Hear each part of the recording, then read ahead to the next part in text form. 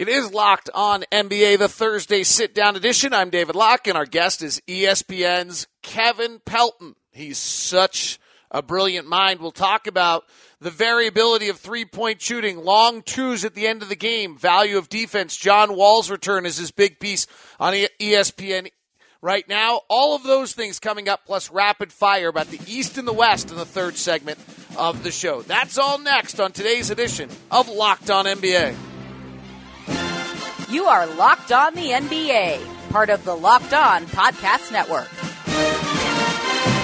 Let's take a quick look around what happened in the NBA. Last night there were just 4 games. The marquee game was the Washington-Boston game. Went to OT, crazy finishes. Washington ends up with the 125-124 overtime, double overtime win, and Boston, not any bit of a seeding problem for them. It was just a great basketball game. Lots of late game, took forever.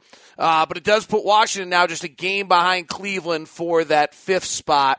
Washington got 34 from Bradley Beal. They're waiting for the John Wall return. We'll talk about that coming up with Kevin Pelton.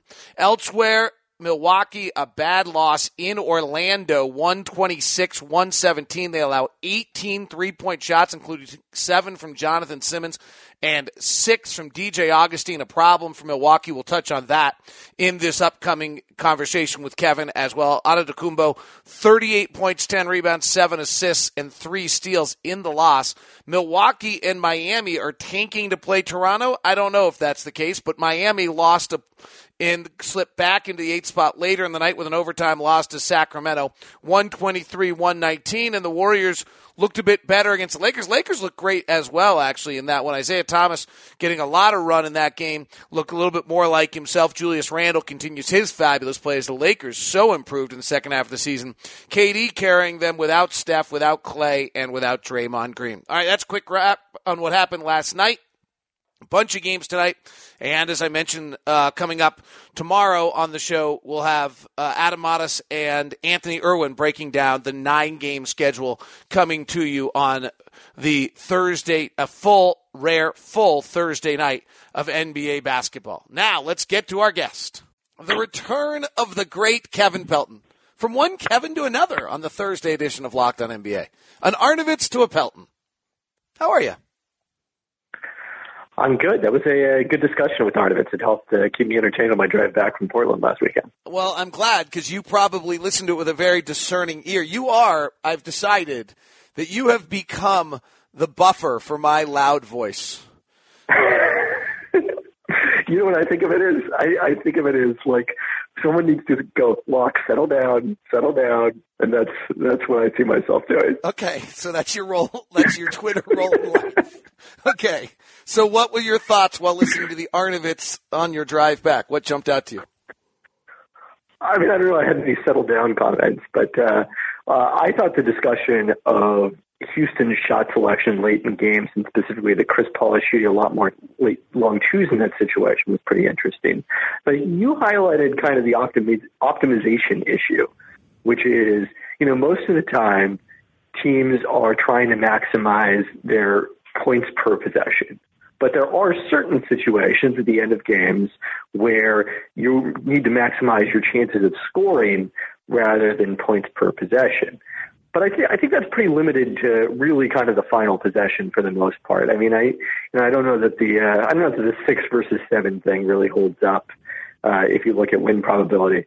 So the explanation I have for it is simply that it just becomes much more difficult to get a good shot late in games, that the average value of your possession is lower, and therefore a really effective long 2-point shot does become a better choice relative to a contested 3. All right, you slid one in there. So you're telling me win probability 7 versus 6 point lead late doesn't show up? I haven't seen anything that it's, that kind of disconnected where it jumps based on the number of possessions. I mean, maybe if there's 30 seconds left, then it's a pretty substantial thing. But, still the odds of you going, like, make 3, stop, make 3 aren't that good anyway. So you're probably going to need to score, 9 points if you're going to win that game anyway. All right, so you just led me into a conversation I was having with an NBA coach the other day. So Ricky Rubio, apologize for the Jazz reference, but it's what I live in. So Ricky Rubio, who is arguably maybe one of the worst statistical shooters in the NBA over the last 30 years, in the final 6 seconds of a shot clock this year, I think is shooting 33% from three. Mm-hmm. Is that an okay shot now? Because the final 6 seconds of the shot clock, your average points per possession is getting pretty low. So if you get an unguarded Rubio late shot clock, final 7 seconds, 33% from three, is that now a good shot? Yeah, I mean, I don't know that his shooting on threes is going to be better in those situations necessarily than it is overall, like sustainably. But yeah, I mean, that's the thing is there's always different parameters of it. If it's the end of a shot clock, there's 1 second left on the clock.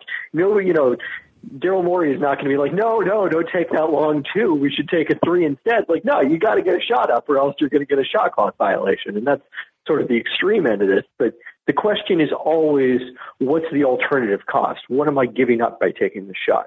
So if I'm taking a long two early in the shot clock, then there's a pretty good chance that eventually I can get a high-quality three, a trip to the free throw line, a shot at the rim later in the clock, especially if I'm the Rockets and I have James Harden and Chris Paul. But, when you get down to it and you don't have enough time to reverse the ball or run another action, then, yeah, that changes the alternative cost significantly. And so that kind of a shot, I think, would be a good shot at the end of the shot clock. What is your late game numbers here that you're kind of referencing of how little or how hard it is to score late in games?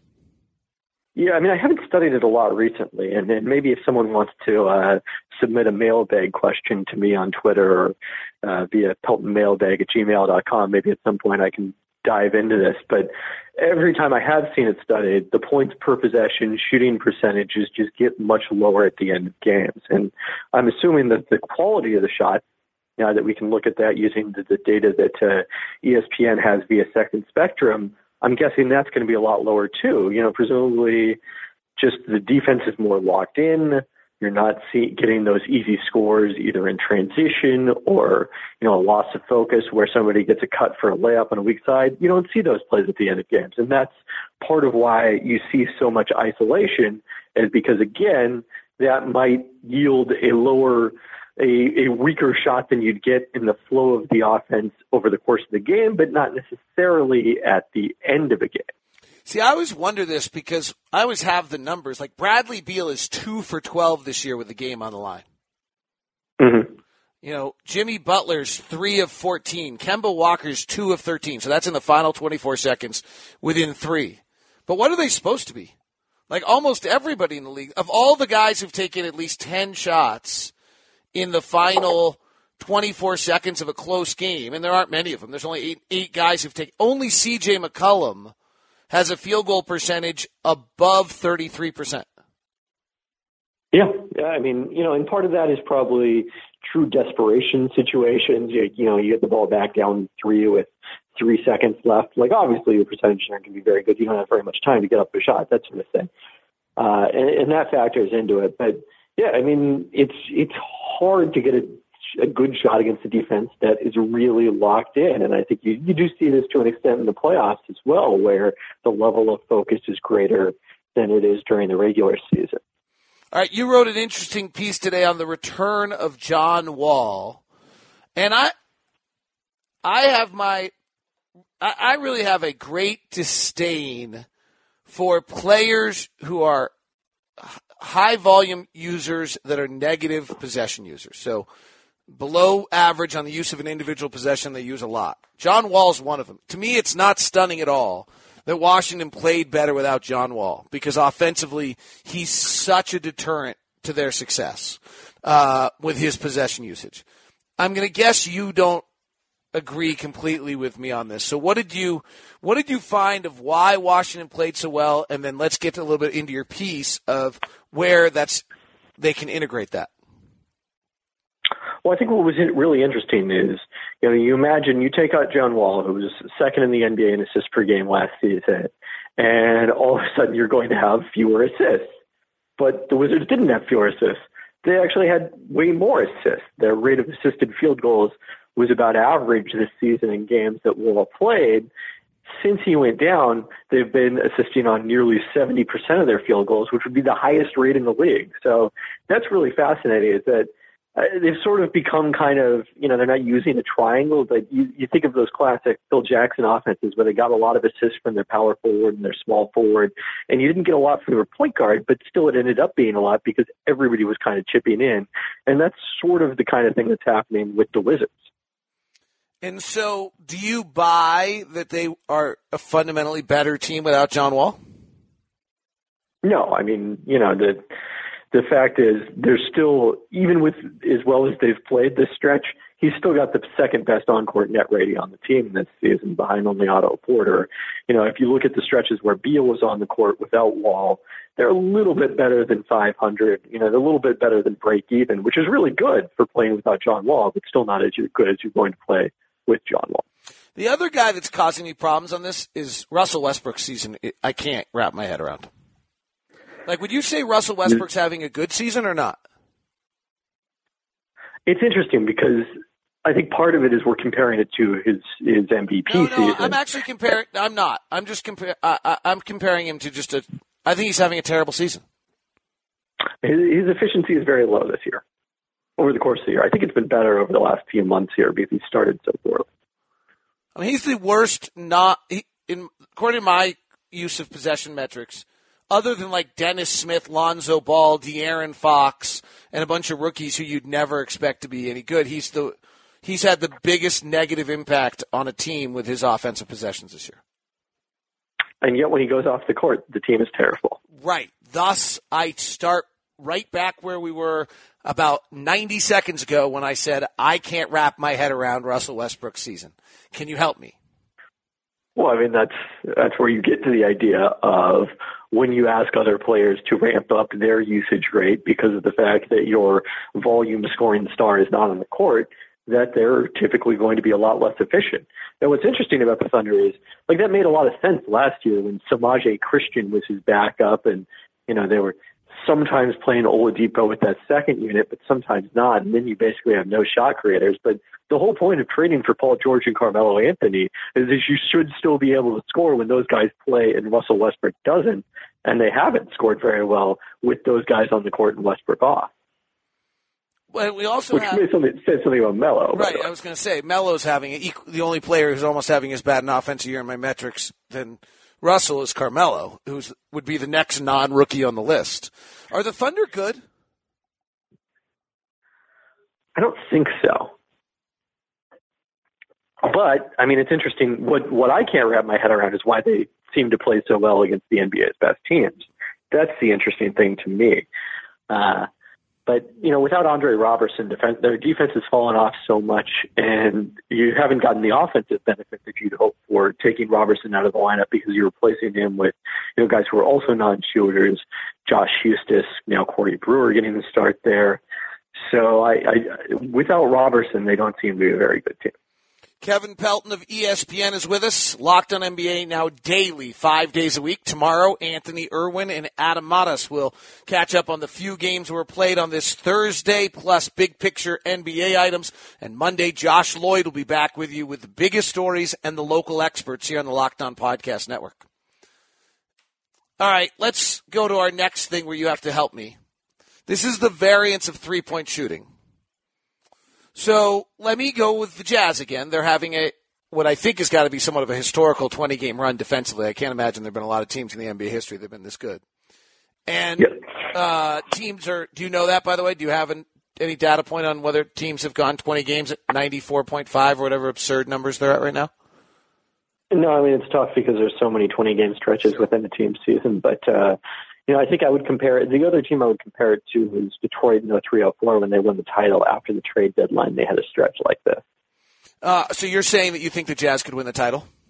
I didn't say that. Oh, okay. But I'm sure some Jazz fan out there heard that just like that. He just said they could win the title. Some of this is that teams can't shoot the three against the Jazz right now. It's ridiculous. In fact, in the last few games, I think opponents are, about 25%. when Jay Crowder is on the floor, for example, teams are shooting about 28% so far, 26.7 or what teams are shooting for three when Jay Crowder's on the floor since joining the Jazz. And you're going to tell me that Jay Crowder has no impact on that?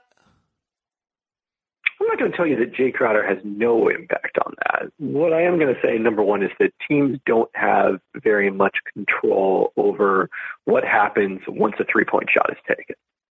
That, the best three-point defense is to stop the three-pointer from being taken altogether.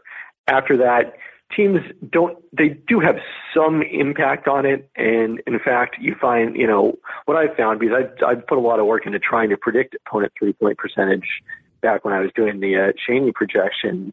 And you find that the best way to do it is, a heavy dose of league average, and then like a tiny bit, I think there was a tiny bit of how well they defended the three the year before, or maybe it's three-point attempt rate, and then also how well they defend two-pointers. So teams, if you're better defending twos, you're probably forcing tougher threes, and therefore you probably, defend threes better. But there's no one that can sustainably do it at a rate much lower than league average. All right, I'm going to argue with you on this one just for the sake of discussion and what I'm living right now, okay? When Rudy Gobert is on the floor, teams take 5% fewer shots in the restricted area. And they also don't get any corner threes. Right? So the numbers when Gobert is on the floor, teams are taking 25% of their shots in the restricted area. The league average is 32%. So 7% of shots now have to go somewhere else. League average is 7% of all shots are corner threes. When Rudy's on the floor, because the Jazz defense can get out now, the teams are taking half that. We now are at 10% of shots have to move somewhere, which is an unnatural movement in an offensive flow and means players are taking shots out of rhythm and in different places than they usually do. And that impacts shooting percentage is my claim here. I mean, it's correct that those impact shooting percentages. It's just a matter of how much they impact shooting percentages, because we've seen the Jazz be this elite defending threes in the past. I don't know. I have to look at it. I mean, so over the last 15 games, teams above the break three-point shooting against the Jazz is at 30%. The only team that's better than that is Indiana. And those are two of the best defensive teams. And you're going to say that over the last 15 games, those two teams are just getting lucky? I don't like the phrase just getting lucky. Again, with the Jazz, your expectation would be that they would allow a lower percentage from three than the average team because of all those factors that you've explained. But I think there is some good fortune involved in the fact that they are holding teams that far below their average from three-point range.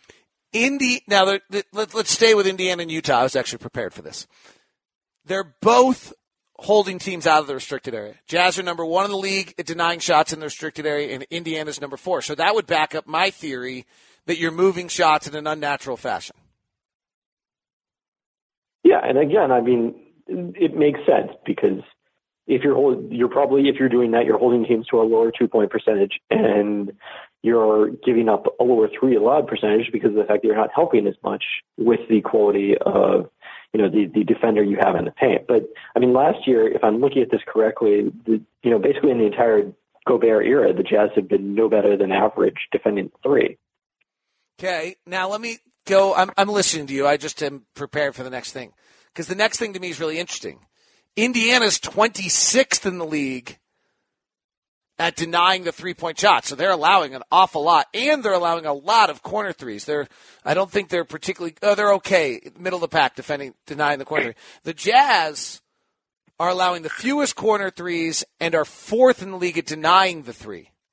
Does that mean the Jazz are getting less lucky than Indiana, another good defensive? Like, is Indiana getting particularly lucky that they're allowing the 5th most amount of shots to be threes in the NBA and at the same time have the best above-the-break defense? Or is there something else going on there? It does not seem to be a recipe for sustainable success on defense, what the Pacers are doing, at least in terms of 3-point defense. So what is your takeaway here? That if I were to run a defensive metric on Moneyball, restricted area plus 3-point shots, the most important, like where shot placement is the key to good defense more than end result? Yes. I mean, I say, they both matter because, Portland is a team that more than almost anyone in the league in the last few years under Terry Stotts has done a good job of forcing opponents into kind of that ideal defensive shot distribution. But in past years, because of the fact that, they just weren't contesting those shots well enough or, were struggling in other areas, they still weren't particularly good defensively.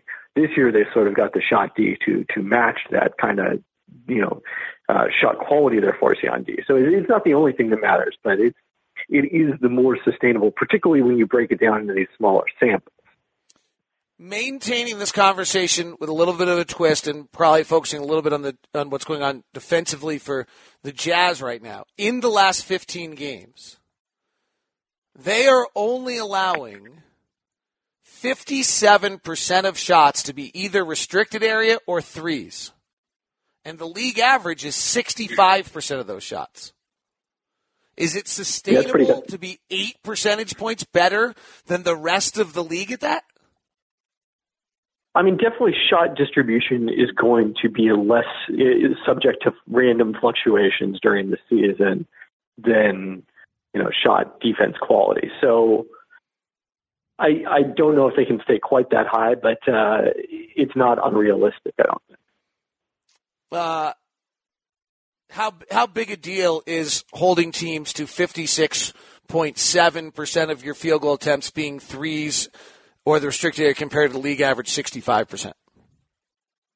I mean, it's pretty good because you're basically forcing your opponent to, make shots at a really high rate against you relative to where they're taking them to beat you. Like there's two ways you can be good offensively. You can either get good shots or hit the shots you get at an above average rate. And you've taken away one of those paths entirely.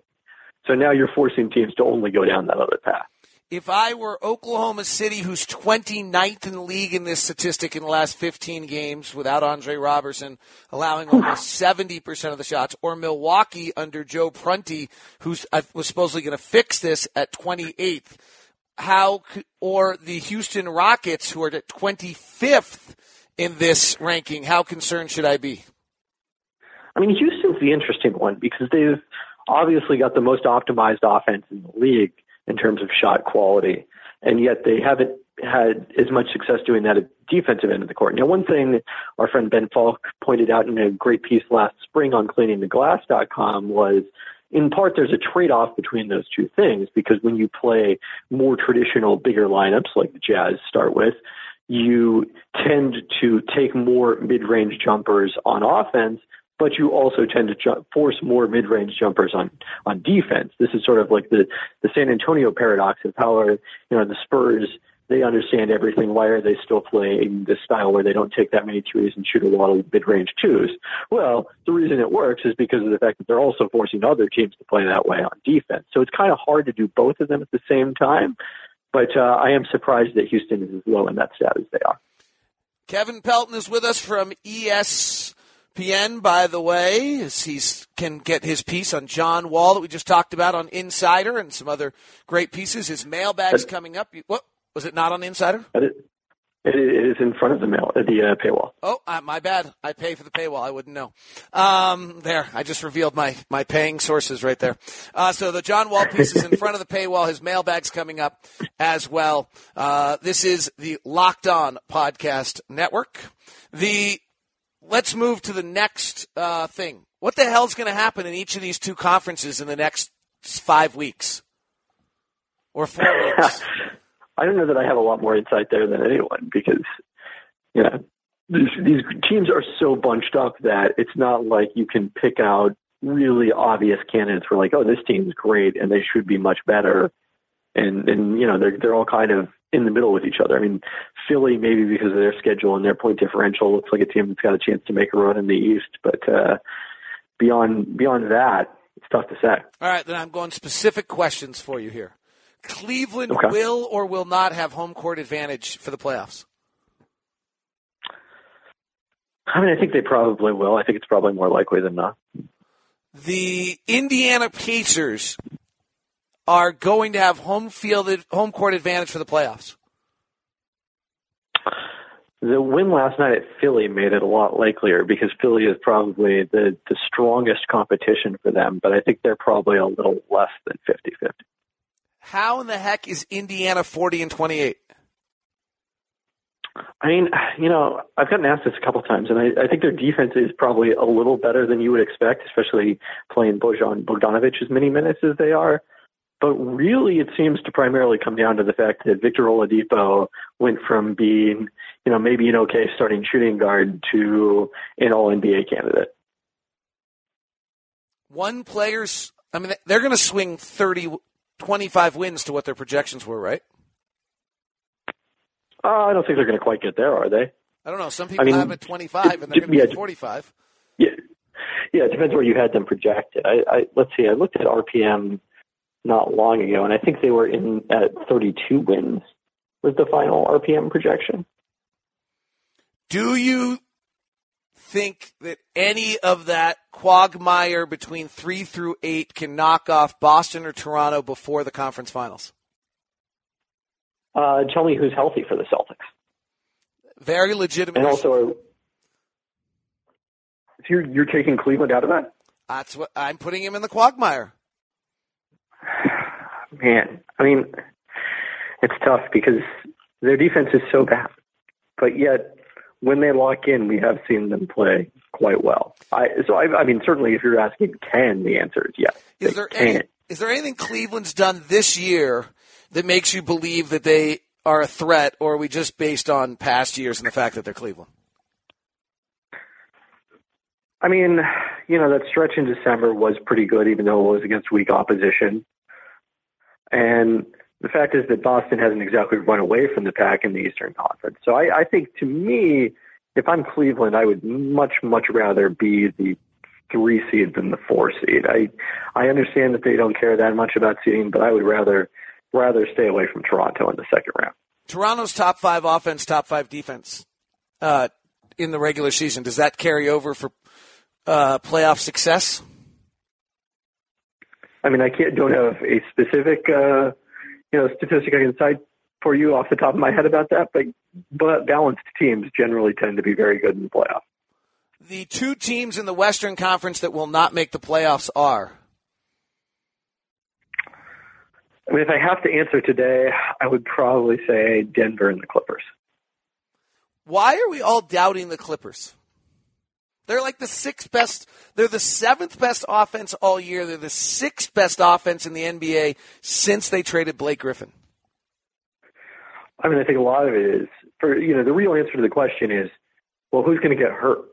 And the Clippers do have a lot of injury-prone players, although many of them are already hurt. So maybe that takes that out of the equation. But I think that's a big factor for them.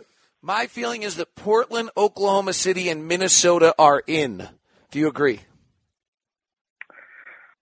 I don't think there's anyone who you can start making your reservations for the playoffs at this point in the Western Conference, because every team is in injury, in a player being unavailable, away from, falling on the wrong side of that line.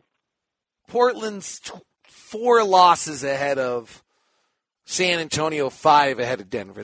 Terry Stotts can make dinner reservations in Portland for the Friday before the playoffs because he's hosting on Saturday.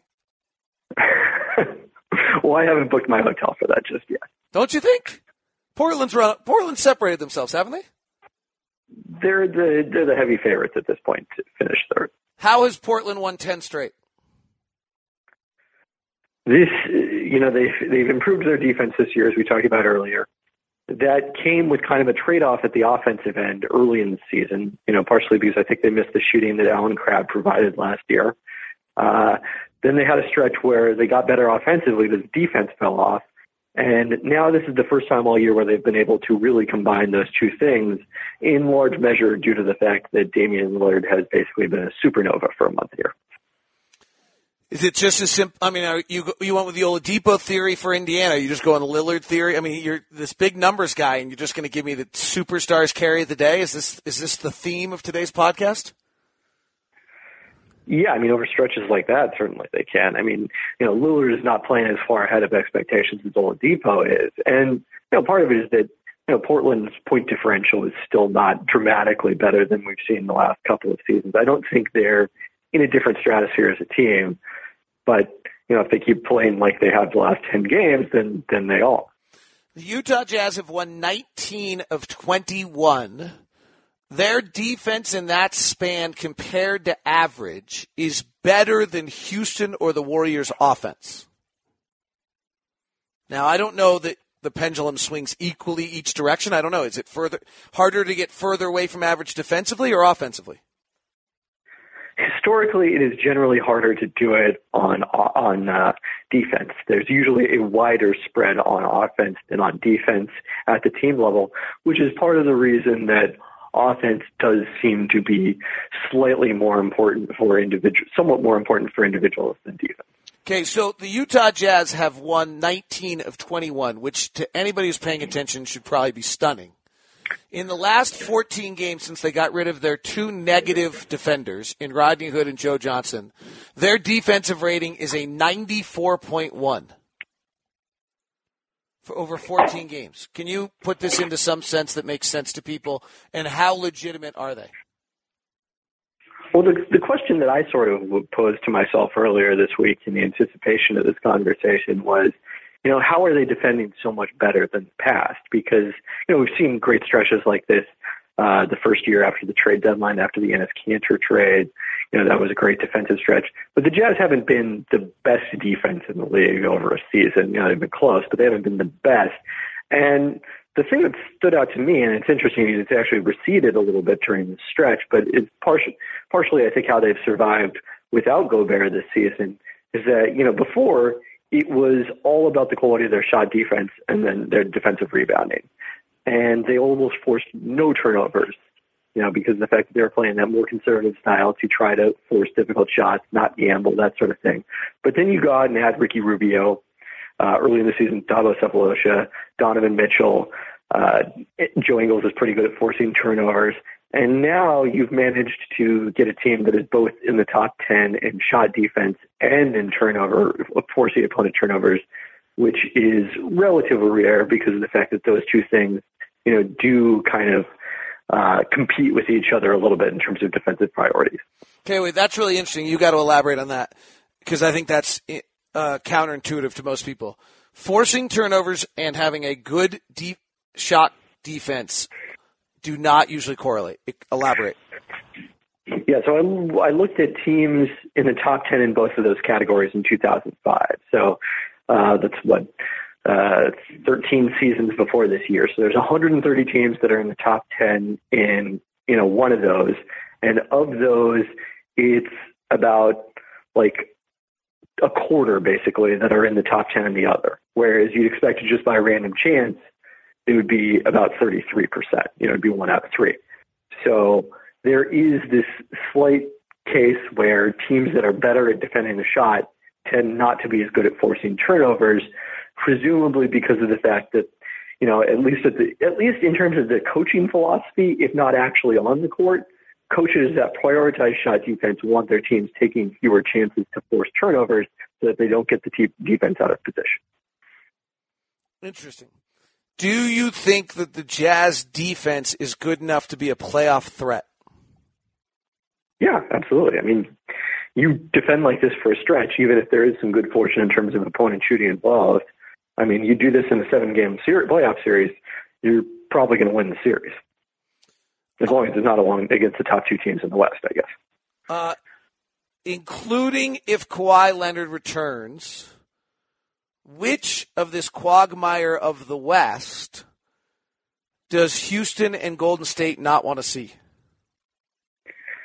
I feel like the Warriors are probably good on the Blazers after losing there twice this year, granted, without Steph Curry at one of those times, their most recent visit. But, that's been kind of a difficult opponent for them because the Blazers can play their style and beat them at it occasionally, at least in Portland. So That's not really obviously a possibility in the first round, and a likelihood in the first round because of the Blazers separating themselves. But that's the team I think I'd not want to face if I were them.